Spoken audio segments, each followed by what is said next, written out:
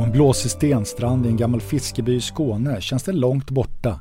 Tensta, miljonprogrammen, blattekultur. Det är sällan jag har behövt säga orden och möta den världen. Det skedde i så fall i tonåren någon enstaka gång då mitt basketlag i Djursholm spelade match mot ett lag från en förort med dålig klang. I Rinkeby fanns Akropol med bara greker i laget, det minns jag. Nyfikenheten kring det okända är en stark drift som en bakgrund är relevant, slår jag fast.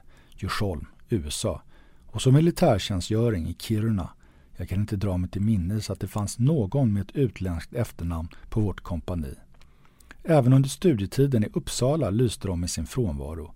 Åtminstone i min snäva värld av ekonomistudier och festande på Stockholms nation. I några av Uppsalas äldsta och finaste hus finns nationerna. Här träffas studenter från samma landskap. Från Värmland, Gotland, Skåne och så vidare. De äter ihop, dricker och festar. Jag antar att stockholmarna som studerade i Uppsala kom från hela Stockholm. Men jag är inte säker, för på Stockholms nation gjorde de sig inte besvär. Här kom vi från de exklusiva förorterna Danderyd, Bromma, Lidingö eller Saltsjöbaden. Den heliga fyrenigheten som min kamrat fastighetsmäklaren kallar dem. Och så var det ett gäng från Östermalm förstås. Rika barn leka bäst borde ha huggits ut i sten ovanför den ståndsmässiga huvudentrén mot Drottninggatan. Studenter från andra delar av Stockholm kanske gick med i andra studentnationer eller höll en låg profil på Stockholms nation. Det gäller även de med utländska namn, antar jag. I Stockholm är 18% av befolkningen invandrare, men på Stockholms nation i Uppsala mötte jag inga med utländska namn, vad jag kan komma ihåg. Först i efterhand har jag insett hur den här heterogena bakgrunden präglade allt. Jargongen, attityden och den enhetliga klädseln. Stockholms nations uniform kallades den av andra studenter i Uppsala. Våra mörkblå kavajer, jeans och ljusblå skjortor med en hästpolospelare på bröstet. Det märke som gällde då i början av 1990-talet. Visst har min uppväxtmiljö spelat roll för flytten till Tensta. Lika mycket som 12 år av ekonomijournalist. Det är en liten nisch av det stora journalistskrået som lever i en slags utanförskap med egna stjärnor, egna nyheter, egna måttstockar för bra respektive dålig journalistik. Vi blev fnysta åt av de stora journalistkollektivet, de fina skribenterna som skriver om viktiga saker som politik eller kultur. Kort sagt de riktiga journalisterna. De som gör en grej av att vara totalt ointresserade av ekonomi och vid varje lämpligt tillfälle som yppar sig tar chansen att misstänkliggöra ekonomijournalisterna som kapitalets lakejer. Det är irriterande, så förutsägbart och en sån enkel poäng att raljera över journalister som grottar in sig i siffror, räntor och aktiekurser. Men jag kan själv känna begränsningen. När vi skriver om människor är det vd:ar, entreprenörer, företagare som alla är stöpta i samma form. Medelålders män med svenska namn och svensk bakgrund. Vi vill skriva om riktiga människor. Av kött och blod brukar jag skrika ut på redaktionsmötena på skämt. Det är ju så klyschigt, men också lite på allvar. Jag när också en längtan efter äkta och känner ett uppdämt behov av att tränga mig in i människor utanför den snäva krets som jag är van vid, med min egen bakgrund och som jag alltid har mött privat och i arbetet. I Tensta ska jag få kött och blod så det räcker och blir över, hoppas jag. Vad kommer jag att möta där? Är det misär, sönderslagna rutor, våldsamma ungdomar och rädda kvinnor som inte vågar gå till affären? Eller är det en vitlöks- och persiljedoftande idyll där människor står och grillar i lustiga hattar och leende bara vill omfamna hela den svenska välfärdsapparaten? Det är de här två extrembilderna jag har. Och man behöver inte vara journalist för att förstå medias roll i skapandet av de här schablonerna av en förort som Tensta. De grundläggande drivkrafterna är samma för alla journalister. Att hitta de spännande vinklarna, de vassa rubrikerna. Ibland måste man överdriva för att nå önskad effekt. Att berätta det väntade eller att livet går sin gilla gång skapar inga rubriker, lockar inga läsare och framförallt vinner ingen respekt bland kollegor. Jag är inte bättre och har blivit så krass att jag inte längre tror att det går att läsa sig till några sanningar. De måste upplevas.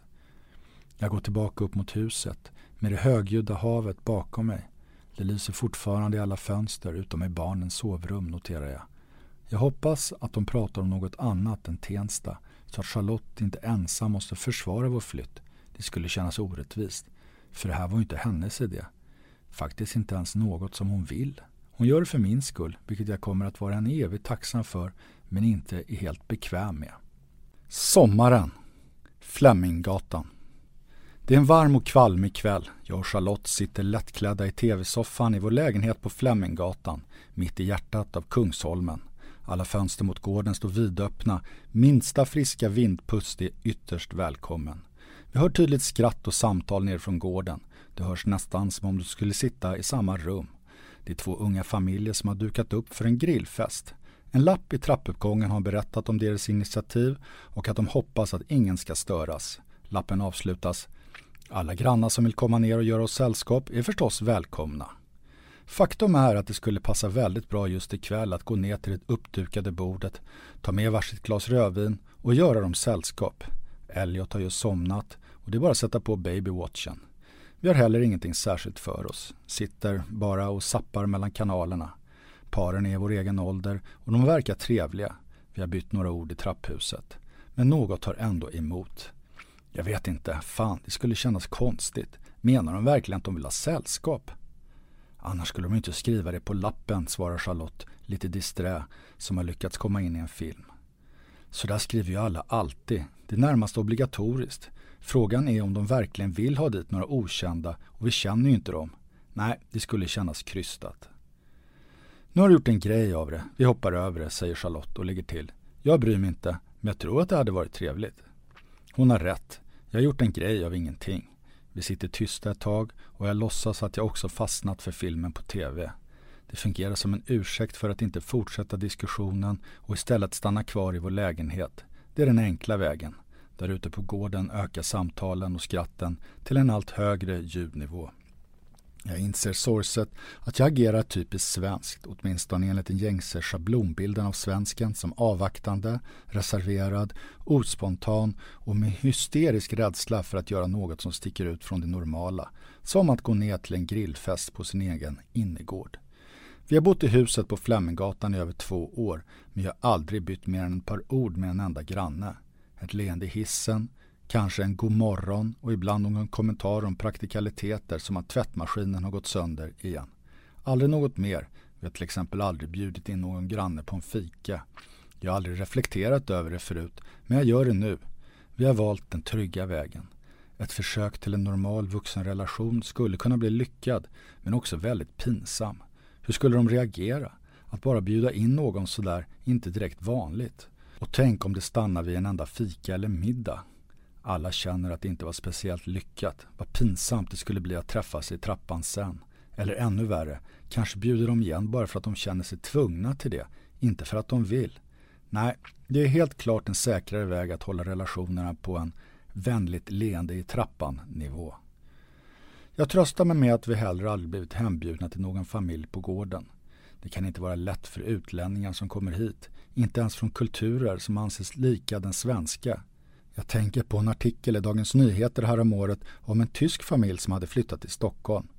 De trivdes men led av att det var så svårt att få vänner. I artikeln berättade de att de försökte mesta, som att bjuda in grannar på kaffe. Men de kände snabbt att de då gjort något konstigt och relationerna rann också snabbt ut i sanden. Men vi ger inte upp, sa mannen i slutet av intervjun. Den som väntar på en prins måste kyssa många grodor. Det lät väldigt sorgligt. Är den här avvaktande inställningen mot främlingar typisk svensk? Eller är den mer något typiskt för just innerstan? Kanske söker folk anonymiteten i storstädernas kärnor och blir extra vaksamma mot varje påtvingat umgänge. Utbudet av nya kontakter kan ju också vara så stort i innerstan att folk inte ids leta nya bekantskaper med följd av att det inte händer någonting alls socialt. Eller är det en kombination av den här svenska mentaliteten och innerstadens sociala regler? Jag testar teorin på Charlotte och avslöjar därmed samtidigt att mina tankar inte alls är på filmen. I Tensta kommer det kännas helt naturligt att gå ner på gården när det är fest. Jag lovar, i andra kulturer gör man så och jag tror det kommer vara mycket grannsämja, typ grillfester och sånt. Charlotte vänder sig mot mig, ler uppgivet. I Tensta är allting så himla bra, säger hon ironiskt och fortsätter. Nu får du faktiskt ge dig. Jag har ju sagt att det är okej att vi ska flytta dit, men tror inte att jag ser fram emot det. Det är så jag känner och du kan inte ändra på det just nu. Vi är där igen. Charlotte medger ofta att hon tycker att det kommer att bli spännande och intressant att flytta till en invandrarförort. Precis som jag är hon genuint nyfiken. Charlotte har ett stort intresse för andra kulturer, inte minst kvinnors situation i olika länder. Hon har varit engagerad i Amnesty. Men det räcker så. Att flytta till Tensta är absolut inte någonting hon vill, utan hon gör det för min skull. Det är mitt projekt, inte hennes. Helst vill Charlotte bo på en liten lugn gata i en vanlig förort där husen ligger tätt och där det finns många barn, precis som hon själv växte upp. Hon oroas över hur det kommer att gå för Elliot på en ny förskola med sannolikt nästan bara invandrarbarn. Hur är kvaliteten på lärarna? Kommer att påverka Elliots språkutveckling? Kommer han att trivas? Hon oroas också över kriminaliteten i vårt nya förort. Var och varannan dag visar de med små korta notiser från gratistidningarna i Stockholms tunnelbana om överfall, rån och misshandel i Tensta. Hon har svårt att dela min entusiasm över flytten som något enbart spännande och en unik möjlighet att få inblick i en ny och outforskad värld av människor. Jämfört med mig har nämligen Charlotte genom sitt jobb mött många fler människor med invandrarbakgrund. Teleoperatören som hon jobbar på har medvetet anställt människor från olika kulturer som kan prata olika språk och även framgångsrikt använt det i PR-syfte. Där möter hon människor med olika bakgrund varje dag, varje timma. Du kommer kanske bli besviken när du upptäcker att invandrarna är precis som vi, har hon sagt en gång. Uppvuxen i en småstad i Skåne och ganska nyinflyttad i Stockholm har Charlotte heller inte blivit mätt på innerstadens typiska fördelar. Folklivet, närheten till allt, utbudet av affärer, restauranger, evenemang, teatrar och kulturliv. Hon kan inte få nog av den puls hon möter på Fleminggatan, bara hon tar ett kliv ut ur porten. Att enkelt kunna slinka ner på stan, möta upp en kompis på ett café. Charlotte brukar ofta påpeka hur mycket hon tycker om miljön i Stockholm. De gamla husfasaderna, parkerna, närheten till vattnet. I Tensta skräms hon av betongen, likformigheten och det deprimerande gråa. Vi har diskuterat allt det här en massa gånger de senaste månaderna och jag märker att hon egentligen inte vill ta upp tråden igen.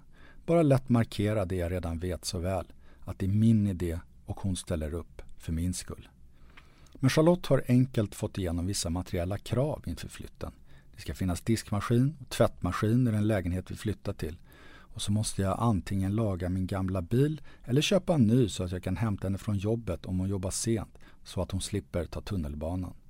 Vi har pratat mycket om huruvida flytten är tidsbegränsad eller inte. Det är den. Eller snarare utgår vi från det. Vi har pratat om 1 år, kanske 2. Men tänk om vi trivs så bra att vi vill stanna, säger jag. Ja, det är väl jättebra i så fall. Då trivs vi ju som sagt, säger Charlotte och tittar på mig som hon inte riktigt tror på det. Sedan, efter Tensta, ska vi flytta till en vanlig förort. En sådan där våra vänner och bekanta bor. Med gräsmattor runt husen, carport, cykelturer på helgerna och allt det där. Det stör mig att Charlotte är så emot flytten. Det lägger över allt ansvar på mig och ger mig tacksamhetsskuld. Det känns inte bra. Jag skulle gärna vilja att hon också ville flytta dit och att vi mer gjorde detta tillsammans.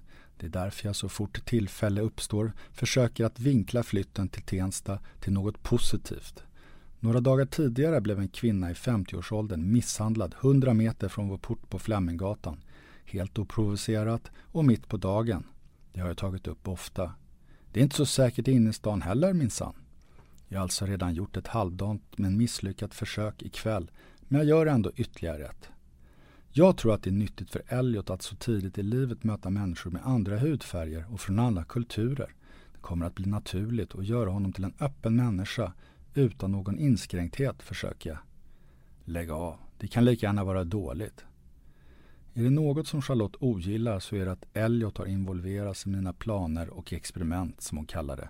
Utan att han överhuvudtaget kunnat säga sin mening plockas han bort från sitt dagis på Kungsholmen där han trivs så bra idag för att börja en ny förskola i en av Sveriges mest invandrartäta och problemtyngda förorter. Jag vet, säger jag.